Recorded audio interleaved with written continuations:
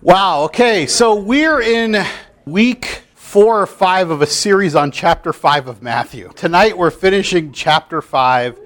Yeah, we've crawled through it. We've walked through it so carefully, we've all but just read the letters out loud individually, okay? So tonight, let me review a little bit of what we did last week and the week before, just to remind you where we've been. We struggled a couple of weeks ago with what was Jesus saying when he's saying that he didn't come to abolish the law, but to fulfill it. And then he led us through different parts of chapter 5. He started talking about, you've heard it said, now I say to you. Kind of going back and forth. Last week, we talked about murder, adultery, and divorce. And if you remember his standard, that he was saying the now I say to you, or but I say to you, you have for murder, he was setting a higher standard. But I tell you that anyone who is angry with his brother will be subject to judgment. Last week we spent a little bit of time just in reflection, writing down maybe people that you've thought about who might be angry with you, who you're angry with, and I'm going to come back to that in a second. On the subject of adultery, but I tell you that anyone who looks at a woman lustfully has already committed adultery with her in his heart. We talked about the standard. Used to be, just don't commit adultery. But Jesus' standard is so much higher. Lust is adultery. On divorce, I tell you that anyone who divorces his wife, except for marital unfaithfulness, causes her to become an adulteress. And we started dealing with the first of several teachings on divorce that he's going to come back to, so I'm going to leave some of those for later. Because we're walking through this difficult part, I think this group is really good about theology and arguing and debating different views, but we're in the midst of kind of the measuring standard for God's people. We're in the midst of what are his followers supposed to be like. So we're kind of toning down some of the theological discussions for the next few weeks as we actually examine our hearts and say, do we meet the standard? I mean, it's one thing for us to all know things. It's one thing for us to understand the correct interpretation of things, but all that would be meaningless if none of us actually did it or took time to examine our hearts about doing it. That's kind of where we left off last week. I want to talk about this for a second, sexual addiction. One of the most increasingly difficult things that we face in the church is a large degree of sexual addiction, especially to pornography. Last week we kind of wrestled with the lust part and just left it hanging for a second. But it led to some conversations afterwards. That's why I'm kind of wrapping it up this way. Because a couple of us hit on this topic. And I want to tell you that this is not a male topic only. In fact, if you look at the statistics on pornography, the fastest growing consumers of pornography, the fastest growing in terms of percentage, are women. That's probably because men are already at 100%. They have no more room to go, So any increase is probably going to be the fastest increase, right? But women now make up about 30% of the online pornography consuming audience. And it's growing faster as a percentage. So I mean 70% are men, 30% are women, and it's soon going to be pretty much even if the statistics go forward. Now some of you might be saying, yeah, I might struggle in this area. What do I do? Last week we told you that there's a whole series on our website that talks about sex in the body of Christ. You might want to do this, but here's a shortcut to it just to help you out a second. This site right here, xxchurch.com, which I've recommended in the past. If you actually go to xxchurch.com/get help, there's a separate section, which I'll show you right here. You can actually click on where you kind of are. If you click on this section right here called Get Help, there are different online courses for men, women, pastors, spouses, teens, where you can go through like an online course on your own, confidentially. They have videos that you can watch and workbooks that you can go through to help get you out of this addiction. Some of you are saying, I'm not addicted. Okay, that's fair. Some of you this might not apply to. Some of you, statistically, half of you, are struggling in this area in this room, and I don't want to just gloss over it as we walk through this part, because it's easy for us to condemn the sin, but that just drives it deeper underground sometimes. I'd rather confront it for a moment and say, this is something that you probably struggle with, so if you want to know a good resource, here's one that's recommended. This is like a 30-day course where you watch these 15 videos. There's also a lot of information on this site. People are finding that one of the most harmful effects of pornography is it becomes addictive by cues. In other words, you're trying to fight pornography in your mind. You say, I'm not going to do it again, I'm not going to do it again, and you're going somewhere and you see a cue. It could be a billboard, it could be an ad on TV, it could be something in a movie, and it drives you back into the same behavior. That's one of the first clues that you might be in a cycle of addiction that's starting. So if that sounds like something you're struggling with, if you're struggling with it and you keep going back to it even though you resolve not to do it, you keep going back, you resolve not to do it, then maybe this is something you should at least just check out and read. I know a couple of you in this room have also downloaded this thing up here called X3 Watch, which is a software you can load onto your computer, and it sends reports of which internet sites you're visiting to 2 or 3 of your closest friends so they can keep you accountable. And if that's something that you think might help, that's good. Find somebody you trust who can hold it confidential, and they'll get a report once a month that says, here's where this person's been. If it looks questionable, they'll send it out. It's tough. This is one thing we do not talk about in the church enough. It's hard to even talk about in here. Like I said, if you go back to our talks on the website, they're pretty frank, they're pretty open, they were pretty daring, but the problem isn't solved, and it never will be until we get serious about it. So that's number one on lust. Let's apply it. Here's the second thing, on anger. There were some conversations that stirred up last week because of our discussion about anger. And what I want to point out tonight, because you're going to see it in the rest of chapter 5 as we finish it off, is some of you asked, what about anger when someone is not dealing with it? Or when someone has done something to me and it's hard for me to forgive. It's hard for me to give this thing up. And what I want to point out to you is there is a commandment directly to forgive others and to be forgiven. And sometimes that's very hard for us, but the reason is because there's a sense of entitlement in our hearts. And I want to just point that out because you're going to see a little bit of that entitlement tonight. What is that entitlement that I'm talking about? Somebody may have wronged you, and it's very difficult for you to reconcile. You may never even see that person. It may be tough to reconcile because of the circumstances. But one of the things we have to do when we come to Jesus' teachings is realize that the reason that we're so angry, the reason that we're so hurt is because we feel entitled to be treated better. It's a funny thing. Why in a world filled with sin, where people sin freely and we sin freely, and we're messing up this world, do we expect that no one should have the right to hurt us? Where does that come from? I think we have a sense of entitlement that we should live a good life and that everybody should be good to us, even as we're not so good to other people sometimes. When you sit in that place of entitlement, you start to feel that you deserve things. When God reminds us what we deserve is death. We've all sinned. But through His grace, He's given us this other chance for redemption in this world, partially, and full redemption in the next world. But we somehow still feel that nobody has the right to treat me this way. And I think that even, and by the way, maybe they don't, but it's that sense of entitlement that sometimes we have to wrestle with on our own. So the answer for some of you who are struggling with, I don't know how I will reconcile. I don't even know that I can. I don't know that they're willing. It's like, okay, there's a limit to how much you can do. But at the same time, there's a place where we have to sometimes sit before the Lord and say, Lord, what is it about me that makes me feel so entitled? That makes me feel that I deserve to be treated right when I myself am a sinner who deserves death? What is it about you that allows you to forgive people while you're on the cross, even as you know that they're all sinners and they're all wicked and they don't even deserve what you're giving to them? How do I become more like you? That's a difficult transformational issue in our hearts. So keep this word in mind. You're going to see it again. Let's move forward tonight to 3 more things to finish off chapter 5. Jesus is going to be talking about oaths, an eye for an eye, and love for enemies. Let's kind of pick it up there. Let's open up just in prayer real fast and go forward. Lord, bless your word as we seek to study who you are. Open our eyes.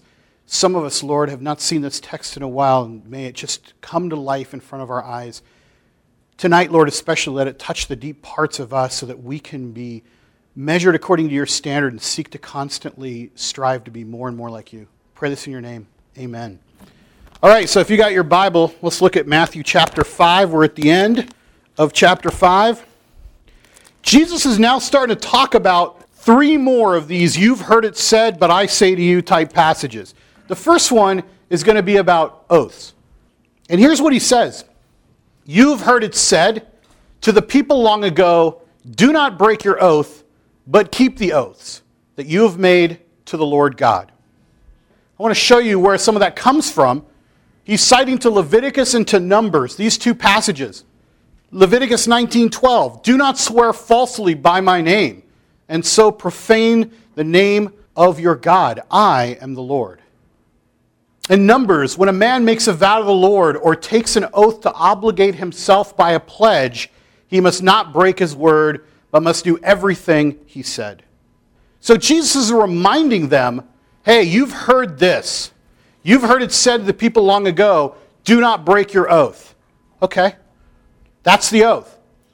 But I tell you, do not swear at all. Do not swear at all. What's he saying? Do not swear at all. Why? What's wrong with the swear? Either by heaven, for it's God's throne, or by earth, for it's his footstool, or by Jerusalem, for it is the city of the great king. And do not swear by your head, for you cannot make even one hair white or black. Is Jesus saying we should never take an oath of any kind? Why is Jesus changing the standard? Yeah. I think the problem here is he's saying don't swear by things you can't even control because you have no way of making that come to pass. Okay. So he's pointing out that you have no control over these things. All right, that's true that we don't have control over those things, and he doesn't want us to swear according to those things. I think that's true. Yeah. Doesn't he go on to say that our word should be good enough, that we shouldn't have to swear by anything, that people should be able to take us on our what do we say? Yeah. The next verse says simply, let your yes be your yes and your no, no. Anything beyond this comes from the evil one. So you bring up the next verse. That's good. Let's throw it out on the table while it's there. I just have a question. First, 2 questions. First, is there a difference between swearing and oaths? And second, what defines something as being an oath as opposed to just saying you'll do something or committing to do something, or is that the same thing? Or yeah, historically, let's look at it historically. In the Leviticus text and in the Numbers text, first of all, you're not supposed to take the Lord's name in vain in one way, okay? So he's setting that up as a standard, okay? But let's be clear, this isn't when he says do not swear, he's not talking about cuss words, he's talking about oaths.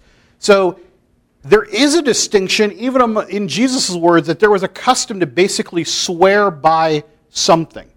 So there was a debate that started to come out, and there's actually extensive text on what you're allowed to swear by. This text came in interpretation of the law, where interpretation over interpretation came in and said, well, somehow swearing by heaven is a little bit less, and of course swearing by earth is less than that. So there was a hierarchy of the oaths you could take. And somehow your duty to somehow hold on to them was either elevated or maybe devalued, depending on what you were swearing by. And Jesus is almost saying, I know that this was taught, especially in the Pharisees' interpretation of what was written.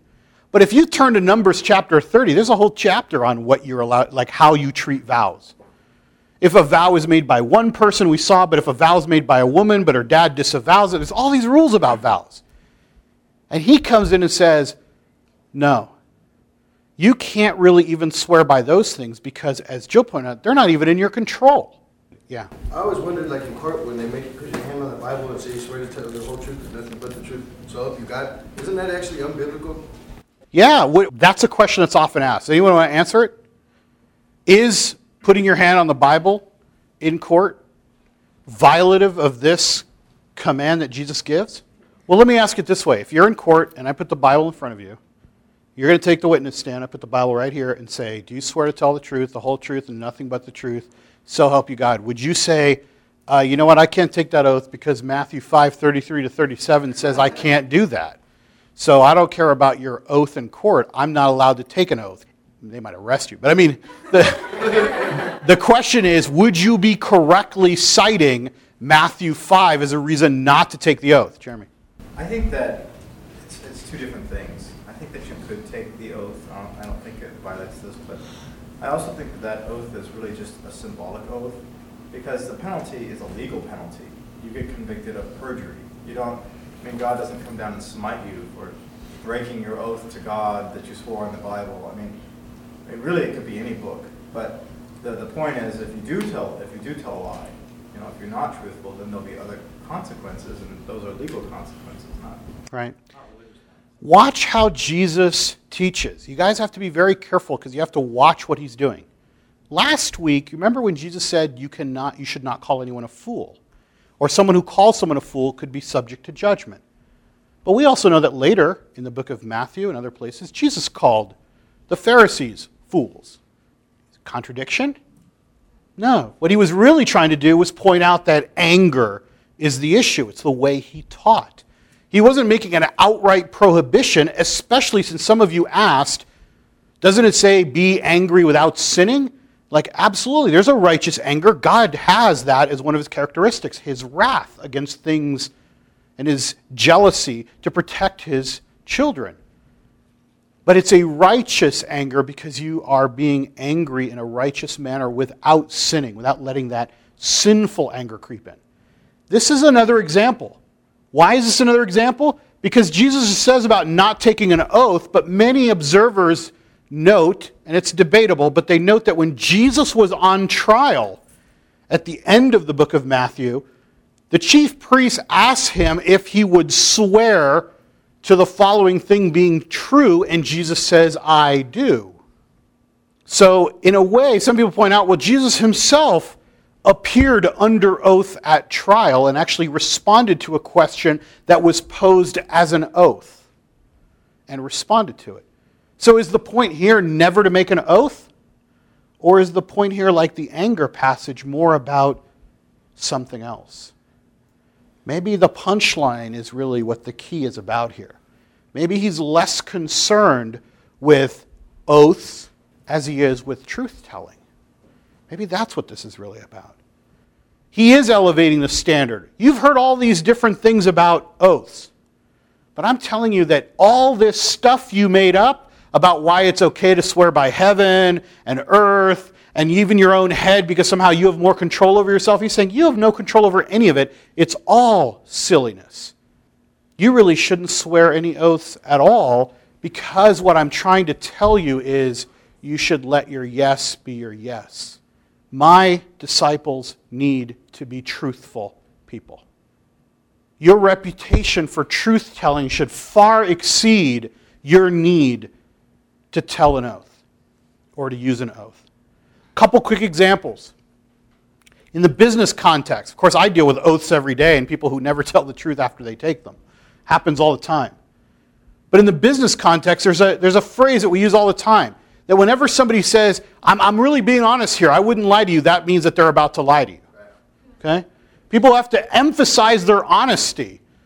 Or somebody who tells you like, you know what, I've been in business for 20 years, I've never cheated anybody. It's like if they say that, most of the time it means they have. Or they feel a need to somehow bolster their integrity because they really don't have it. Okay, that's just not in the business context. What about the church? How do you think the church, and specifically the followers of Christ, hold up in their reputation for honesty and integrity? Because that's what Jesus is really saying. Let your yes be your yes, and your no, no. That's the kind of reputation we should have. We don't have this reputation. Here's a statistic that was published this week. Churches worldwide give $23 billion in aid to missionary relief across the world. It's pretty good, $23 billion. Churches worldwide, you know how much money is stolen from churches worldwide? $25 billion. $25 billion. Actually, more than we give to aid is actually stolen or embezzled from churches and Christian organizations. How does that stack up for Christ's followers being people of integrity and truth? I could go on and on with examples. Maybe we'll talk about some later tonight. But as an attorney, I've been asked to represent ministers and churches who've done really bad things. I've refused. One in particular just boggled the mind. I won't even take up time to tell it to you now. We can talk about it later. A pastor had sold millions of dollars. When I was wondering how the heck they had gotten away with it, I was later told, well, his dad used to be the pastor and did the same thing. Well, it runs in the family, apparently, you know. Is that really the kind of people we want to be? The answer, of course, is no. But Jesus is setting a standard that's much higher than just telling an oath. He's setting a standard that's much higher than just swearing by heaven, earth, your own head, Jerusalem, which was a common practice of trying to emphasize you were being truthful. He's saying, move that all aside. Even if that's what was taught or interpreted, what I'm telling you is, be truthful. Don't be tempted to bolster your truthfulness by anything other than your reputation to be truthful. Just let that sink in and examine your heart on where we stand on that. Here's another one, an eye for an eye. One of the most difficult ones that we sometimes deal with. Starting in verse 38, you have heard it said, eye for eye and tooth for tooth. But I tell you, do not resist an evil person. If someone strikes you on the right cheek, turn to him the other also. And if someone wants to sue you and take your tunic, let him have your cloak as well. If someone forces you to go 1 mile, go with him 2 miles. Give to the one who asks you, and do not turn away from the one who wants to borrow from you. Let's start at the top. You've heard it said, eye for eye and tooth for tooth. What's he referring to there? It's from Exodus 21, referring to crime equals just punishment for the crime. So whatever you do, if you steal something, there's a certain punishment. However, if you only hit somebody, there's a punishment according to what you did.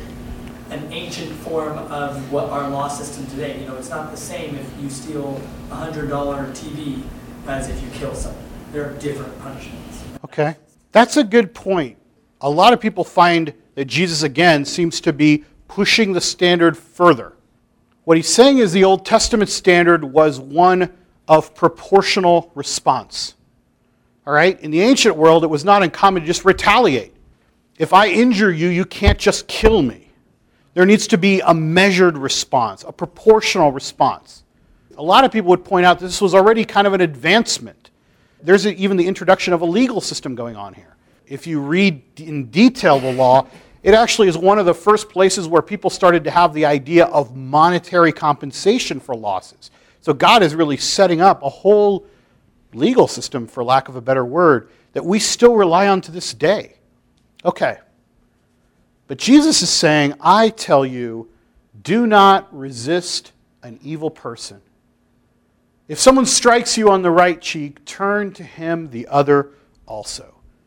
A few weeks ago, we heard the commentary from a number of you that went something like this. If someone breaks into my house,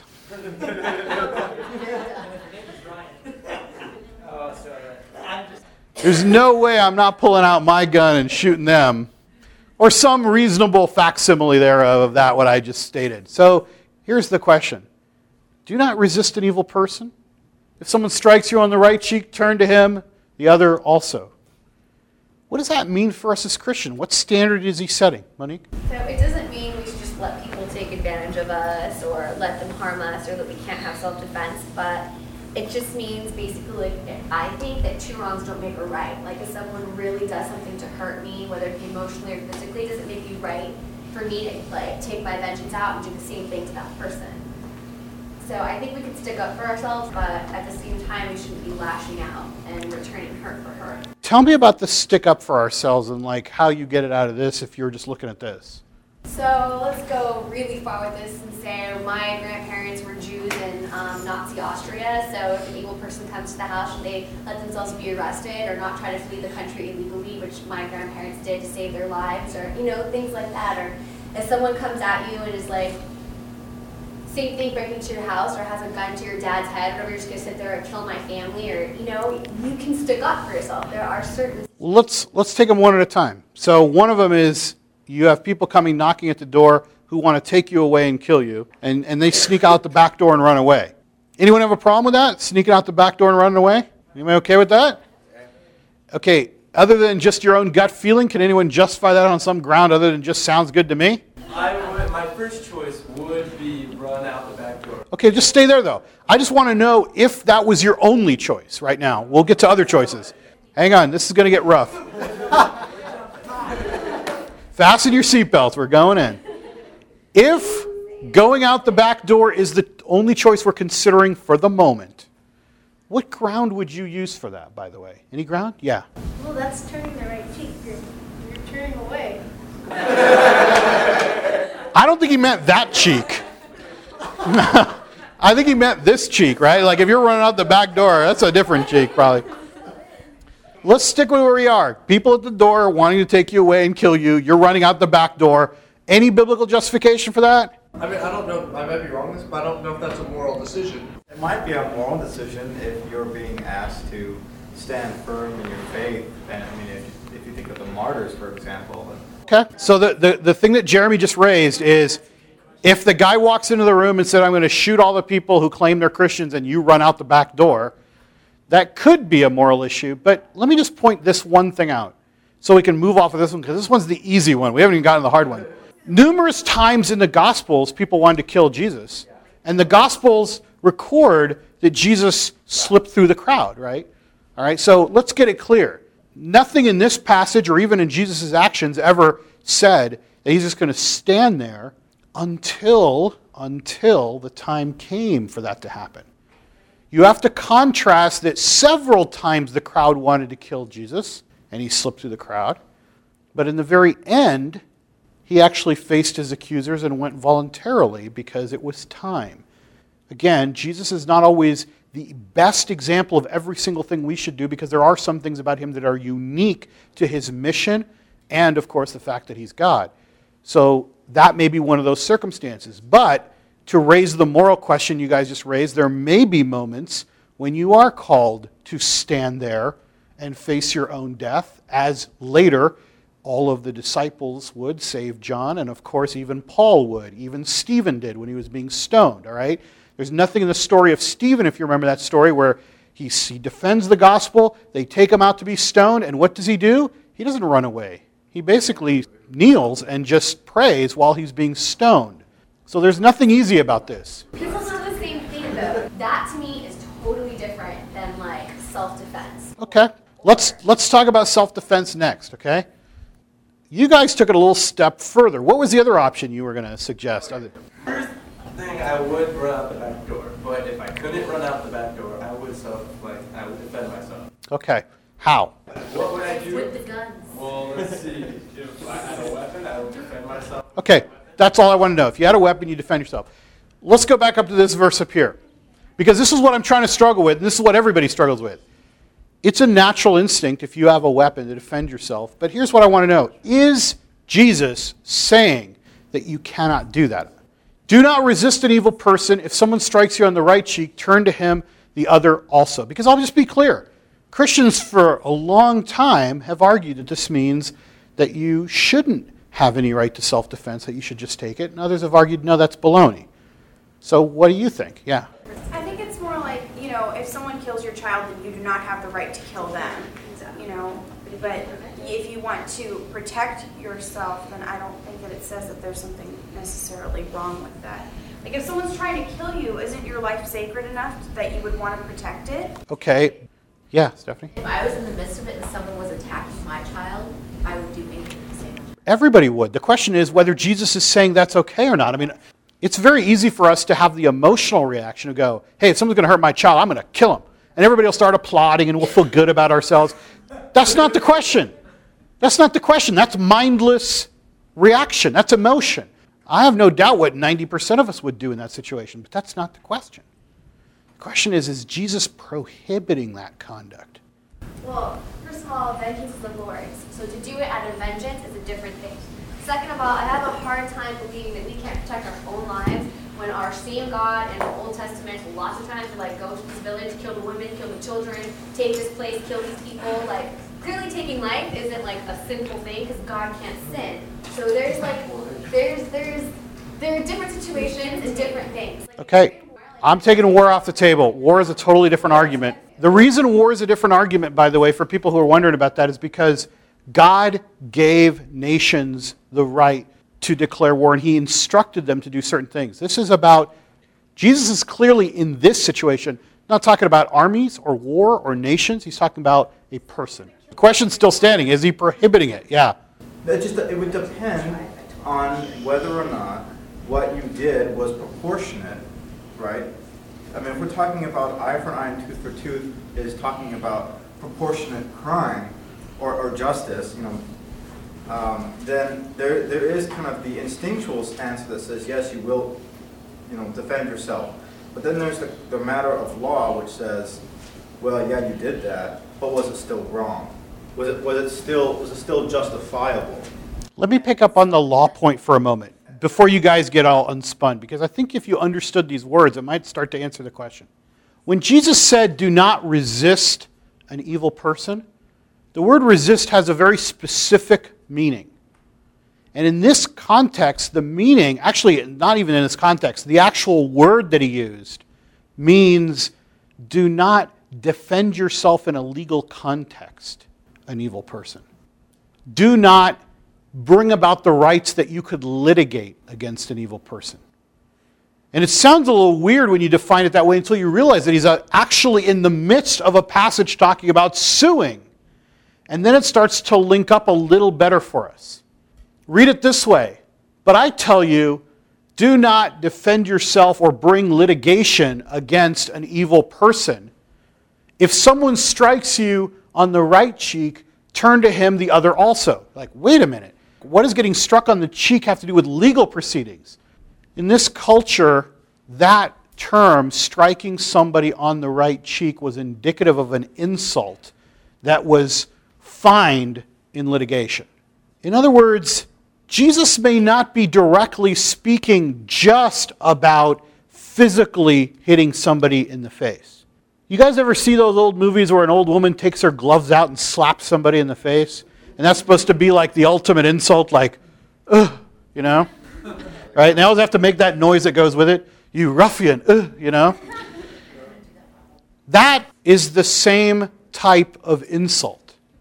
Jesus is basically saying if someone insults you by slapping you with their backhand, which is really what it is, then turn the other one as well, and don't worry so much about defending your right not to be insulted.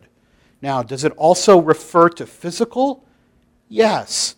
But look at the context first, because we're going back to that word entitlement again.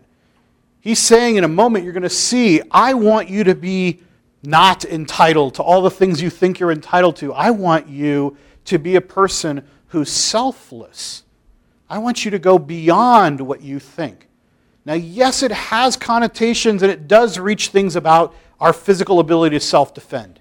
But it doesn't start there. And that's why this passage confuses so many of us. So if we're really talking about proportional judgment, then it's kind of like saying, somebody wants to sue you or insult your honor. Don't take it to the next level. Don't bankrupt them. Don't do in kind, what they did to you. Maybe especially if you're a Christian. Right. It isn't really about self-defense in a way, and that's why this passage becomes so difficult. Ryan. What about the second part where it says if someone wants to sue you and take your tunic, let them have your cloak as well? Let's say if someone's suing you, for everything that you have because of something that happened, do you still have to defend yourself at that point? Or you just go, okay, no, well, here, I'll give you this and then some? That's a good question. Let's go into it a little bit, because now that you're starting to see about this entitlement concept, it really starts to drive home. If you read that verse by itself, if someone wants to sue you and take your tunic, let him have your cloak as well, it sounds like you're laying down, doesn't it? Yeah. But so is turning the other cheek. They're consistent. You have the right to recover money for the insult that was done to you. You have right, if he even physically hits you, to get back money for that. He's saying, turn the other cheek and move on. Don't even go there. And then he goes further. Someone wants your tunic, let him have your cloak as well. There's a biblical commandment to never take the cloak in litigation. And this is from the Old Testament. That people are supposed to at least have their cloak so they can be warm. So you can't take away their warmth. But he is kind of saying that. That's a tough passage to wrestle with. But again, he's reminding us that if someone is suing you for one thing, give it all to him. Why? Why would he say that? It's part of that entitlement mentality again. It's part of that mentality where God's looking at people saying, none of this belongs to you anyway, by the way. And we're going to get into all those passages in chapter 6. But the standard I'm setting for you is to go beyond what even the law allowed you to do. When people would sue you, why would they take your tunic? It was taken almost like collateral, by the way. Or if those were the only damages you could afford, that's what they would give you. He's saying it doesn't matter. Give them more than they're asking for. Now, I know what the heart of your question is that what we're supposed to do today? in court, we're supposed to just, every time someone sues us, just lay down and give up the case? And by the way, the reason I think that I have to struggle with that is because later, it's in 1 Corinthians, and I believe it's chapter 6, Paul even instructs that there should be no suits among believers. He's actually using the same type of notion here. Now, I don't assume this is just among believers. I assume maybe that the person who's suing you may not be a believer. That's not always the case, though. I mean, if believers never sued anybody, let me tell you, the legal system would be empty. You know what I mean? So like, there is a lot of believers suing non-believers and believers, but he's not qualifying who's suing. He's saying if someone sues you, give them that as well. You're saying, are you just supposed to lay down? And I think he's saying, yeah, give him more than he asks. And the reason I believe that is we're going to get to the next thing about the 1 mile. Philip. One of the things I'm thinking, just like especially looking at the last passage that we looked at, of how he wanted us to go further, weren't literal. They were just to communicate an idea of, I want you to go further with this. And is that possible that that's what this is talking about? That what he's saying, like, don't resist an evil person, if someone strikes you, that none of that's literal. That it's all just, I want to communicate a concept to you that, yeah, you shouldn't be legally suing someone just because they legally sue you. Especially like at the end of the thing, give to one who asks you and do not turn away. Like, is it possible that none of that's literal, so that that's not the issue? I wouldn't say none of it's literal. Well, I guess we're going to quibble over what literal means. Like last week we talked about gouge out your eye. Is that literal? No, I don't think he means gouge out your eye. But I believe he's using it to emphasize a much stronger point, is do whatever it takes to stop sinning. I do believe these are commands. I don't believe they're just examples or a device. He is really saying, go above and beyond. That's the whole central theme of do not take what is proportionally entitled to you. In fact, take even less and go further than anybody would even require you to do. That's what I want of my people. What he's really saying, I think, is do whatever and even more than you think you should to do right. And don't necessarily rest on the fact that somehow this either belongs to you or that you're entitled to more. If you are owed a proportional response or a proportional remedy like the ability to sue, or if you have a rule protecting you, which we'll get to in a minute, don't even rely on that. Go over and above in doing and giving to other people. So that even when you deserve not to be insulted or can go after it, you can actually turn and get insulted a second time and not worry about it. If it was really about your ability to hit somebody back, he's saying even if you have a right of self-defense, don't take it. Not in every context, but to emphasize the point. Okay, I don't think there's any teaching in here that says if a guy breaks into your house and is about to kill you, you're supposed to stand there and just, say, here, just right here, just aim, Not going to do that. Would you say that if someone just hits you but have no intention to kill you, that you should just be like, okay, that's fine, and let them continue to hit you? Oh, I don't know about continue to hit. Let's be specific. If I just hit you across the face once, I think his answer would be, that's it, you get up and you go. If I come after you and I keep wailing on you, I think there's a chance you're going to have to put up your arms and maybe even push me back or do something, all right? But if there's some chance that all it is I just got so angry or whatever it was, and I just really just squarely hit you, I think you could say, I have the right to defend myself at that point and maybe even hit you back. And he's saying, don't even take it. Move on. Be better than that. That's the standard I'm calling you to, is be better than that. Can I just go forward real fast to what Morgan hit on so we understand why? Look at this part here. If someone asks you to go 1 mile, go with them 2 miles. You know the whole go the extra mile that we use so much in our society? I mean, look, this is the root right here. In Roman law, they could make you go 1 mile. Who's they? The Roman soldiers could conscript you. Basically just temporarily take you and go, you need to carry our stuff for 1 mile. Now, the 1 mile in the Roman thing wasn't actually a full mile. It's like 1,000 paces or something. But under Roman law, they could conscript anybody to do that, to help the military force. So there's a rule that says you have to go, but there's also a rule that limits how far you have to go. Jesus is saying if someone forces you to go, and he's using the exact military word forces you to go, meaning if someone conscripts you under Roman law to go 1 mile, you have every right to go, okay, my mile's over, you got to find somebody else. He's saying, go the extra mile. Go 2. You have an entitlement to stop after 1 mile and go, that's it, I'm not supposed to go further. And he's saying, no. Go with him 2. Give to the one who asks you. Do not turn away from the one who wants to borrow money from you. Give to the one who asks you. How many times when somebody comes up to you to ask you for money, whether it's a friend who you feel it's a little bit weird that they're asking, or somebody you don't even know that's on the street, you're struggling with like, I don't know, is this right? Is this wrong?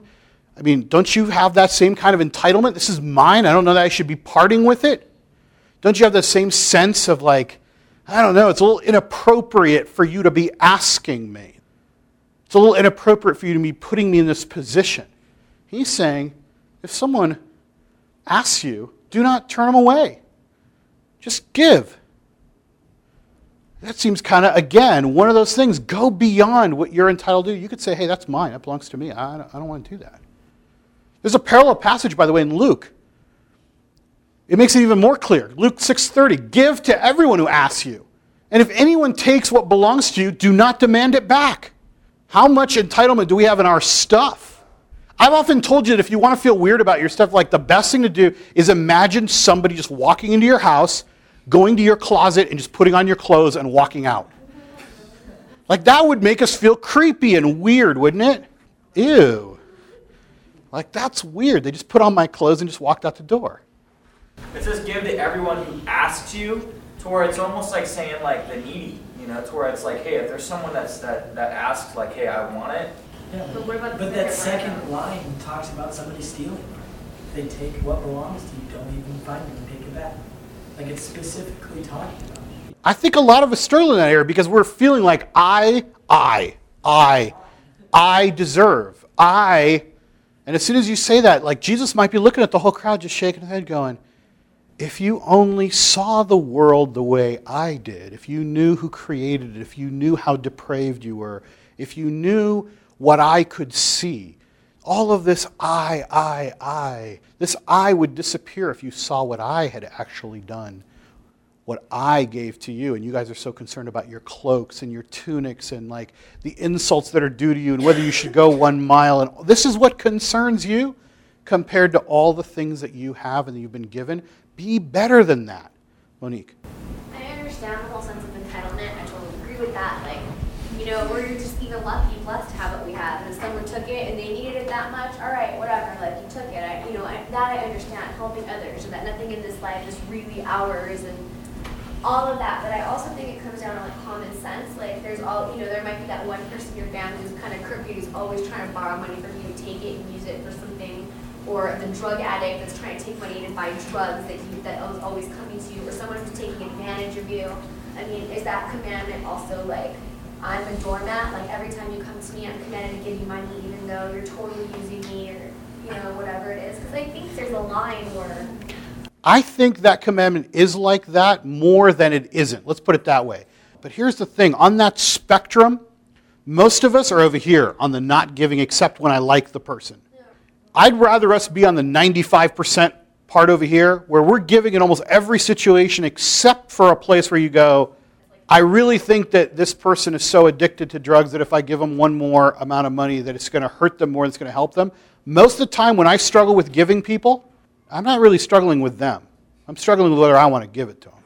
All right, I'm not so concerned about, well, if I give him $5, will he drink? Will he use it for something else? I'm concerned with, I don't want to give him $5. Or like that one lazy person maybe in your family that just lives off of everyone, that doesn't want to get a job. There's... Sure, but aren't there people like us that God still continues to give good things to every day, even though we're like that? Yeah, Ryan. Just real fast. How does that pertain to like a homeless person that you see on the street when they ask for money? Same thing. Do you give it to them? In my mind, I err on the side of unless I really believe that there's going to be some sort of real substantial harm in giving them $1, I'm going to give it to them. If I can find a place to buy them food, I'd rather do that. Am I telling you that what I do is biblical truth? No, I'm just saying that the way I see that, I think most of the time the struggle is the greed in my heart, not their good or bad. Like somebody's like, well, they might buy a drink. I'm thinking if you're homeless and you're sleeping on the street and all you want is a beer, then God bless you, here's a beer. I mean, what I should be doing is taking you into my house, giving you a bed, like helping you find a job, helping you get off your feet. And if the worst sin in the world is that I've helped you buy a beer, then you know what, I'll be judged for that, but better than me just holding on greedily. Other people would say that's wrong, and I respect other people's opinions on that. But my heart is to hold on to my money. And when I see him saying, if someone asks, give more than they even ask for, then I'm thinking, yeah, unless I completely can see that they're completely addicted and it's totally bad, there's a lot of people I just think, you know what? I'm so much more fortunate, just take it. Jesus used hyperbole because he knew we were so hard-headed. He told us to gouge our eyes out. I mean, he said, gouge your eye out, because he knew. He needs a graphic description for us to get it. Yeah. I think one of the main things about this is like, okay, so let's say someone insults you, like it says in the first thing, that you shouldn't have revenge and retaliation in your heart, that you should let them do that and let them be punished in the afterlife if that is what's... So it's not... I think it's saying that justice isn't necessarily up to you. It isn't. It's true. The passage, I think Monique cited it, which is, vengeance is mine, says the Lord, I will repay. Yeah. Kind of what Ashley said. I just think that we as people, we tend to pick and choose too much. Like, well, I don't know about that homeless guy, but maybe that homeless guy, or maybe this person, but not this person. And it doesn't say anywhere in there that we have the right, really, to pick and choose. Look, in Jesus' time, people said, why cure this guy? It's his own sin that caused this. Like, why? Leave him alone. Right? It would be the same argument in our thing. Like, leave this homeless person alone. It's their fault. They're in the street. They're the drug, all these things. Jesus went forward and cured the person just out of love. The real point is Jesus is looking at his followers' hearts. People will be evil. People will steal. People will take things. People will hurt you. People will try to insult you. Jesus said worse. People are going to kill you on my account. I want my people to have a different heart. Go beyond. Don't feel entitled. Now let me close off the discussion on self-defense real fast, because we're going to have it afterwards. But I know some of you who are big fans of Charlton Heston and Rush Limbaugh and all those non-Christian biblical scholars. Self-defense, Jeremy's right. You'd have to justify it on other grounds, somewhere else. I'm not saying that it isn't there, but you can't really just use this passage one way or another. For those of you who are struggling with war, an Old Testament war, that's a whole different concept about nations and what God uses through leaders and nations to do. That's a whole different concept. It's not about personal issues, okay? I'm prepared to talk about that, just not here because we're going way over. So afterwards, if you guys want to go out and talk, we can debate about why Jesus told him to get a sword and why Jesus told Peter not to use the sword and all those different passages that even Jesus spoke about. All right, we can talk about because I'm prepared. I'm ready to take you on, but later. Let's go to the last one. This is the end of chapter 5. We're going to be there. You have heard it said, love your neighbor and hate your enemy. I want to point out that this is the one instance where Jesus is not directly summarizing. So in other words, the hate your enemy doesn't actually come from the Old Testament. So it's not like Jesus said, in the Old Testament, you're supposed to love your neighbor and hate your enemy. What he was saying was, this is the way you've been taught. Love your neighbor is definitely in the Old Testament, but the interpretation had developed to say, hate your enemy. That you're not supposed to love your enemy. Hate may be too strong of a word the way we translate it. It really is supposed to be translated, love your neighbor and do not love your enemy. You don't need to positively make effort to love your enemy. Jesus is saying, love your enemies. And pray for those who persecute you, that you may be sons of your Father in heaven. Again, give up that right that you think you have. Pray for the people who persecute you. Yeah, you're going to be killed, remember, later on for this? Pray for those people. He causes the sun to rise on the evil and the good and sends rain on the righteous and the unrighteous. What a great God we have that he does that. God doesn't just give good things to the people that love him. He gives good things to everyone, righteous or unrighteous, who love him or who don't love him. And there's great evidence of that in the world, because there are a lot of people in this world who do not love God, but they still have so many blessings from their God. What a great Father who continues to give to even people who don't know him, and worse sometimes, who hate him. He doesn't withdraw his hand. And then he asks these rhetorical questions. If you love those who love you, what reward will you get?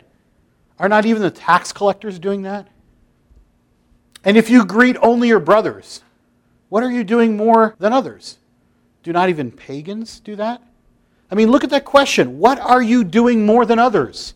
Isn't that what the whole theme of this section has been about? How are you going beyond? How is your heart transformed? How are you more like me, who reigns on both the righteous and the unrighteous? If you only love the people who love you, then you're not like me. Remember, the Sermon on the Mount, we said, was primarily spoken to the people who are his disciples. That includes the people in this room. People who want to be more like him. And he closes chapter 5. Yes, we're at the end. We closes chapter 5 with this. Be perfect, therefore, as your heavenly Father is perfect. A lot of people, when they look at the Sermon on the Mount, are really kind of struggling, especially when you get to this part, the love your enemies. We've heard it because we've been around the church for a long time. But you talk to a first century crowd when you say love your enemies, and a lot of them are like, what? Remember, there's a lot of people who are looking at Jesus right now and wondering if he's the one who's coming to be the big leader of the rebellion against the Roman occupation. Are you who you say you are? And then all of a sudden he says, love your enemies. Like, wait a minute. You're supposed to overthrow our enemies, aren't you? You're supposed to vanquish our enemies. What's going on here? Love your enemies? We're so used to it. We go, yeah, love your enemies. But do any of us do it, by the way? You know how hard it is when someone is really persecuting you? Somebody is really doing something to you? Last year, somebody was suing me for $3 million in a case that I was in. You know how hard it was to stand there and pray for those people? To pray for the other lawyer who was suing me? To pray for the people who were behind it when they were potentially wrecking everything we have? I know a lot of you guys have had that same situation. Do we do that? We're called to. Absolutely called to do that. If we don't do it, then we're no different. I want you to go beyond is the whole theme here. Go that extra mile. Be perfect. The other thing about the Sermon on the Mount is a lot of people look at it and think Jesus is setting a standard that's so high that most of us should go, forget it. I'll just take the grace. Thanks very much. I'm not doing any of this. He's not saying that either. It is true that he's showing us how high God's standard really is. You think you can do it on your own? Here, follow just a few of these, see if you can do it. You think you're good enough? A lot of people in this world are like, I'm good. Really? This is the standard for goodness according to God. You're good? Do some of these. And as soon as you fail, don't tell me you're good. Yeah, there's that message in the Sermon on the Mount. It's tough. And it gets even tougher in chapter 6 and going into chapter 7. He's putting the standard way high for those people who think they're good. But he's also saying, be perfect. The word perfect that he uses is basically another way of saying be complete. Be fulfilled. Be whole. Be this way. So maybe you're thinking, there's no way you could ever be perfect. I'm already a sinner. He's not saying be sinless. That's not the same flavor in this word. But be more like me. That is attainable. To be more and more like Christ every single day. That's what this whole beginning chapter 5 has been about. The standard is here. You think you can meet it? Let's see. You think you could follow the Old Testament standard? That was probably somewhat doable, even though you guys had to interpret it to death just to make it livable. And even then you couldn't do it. But if you want to know the real standard, what I really call you to, what your heart really should be, it's here.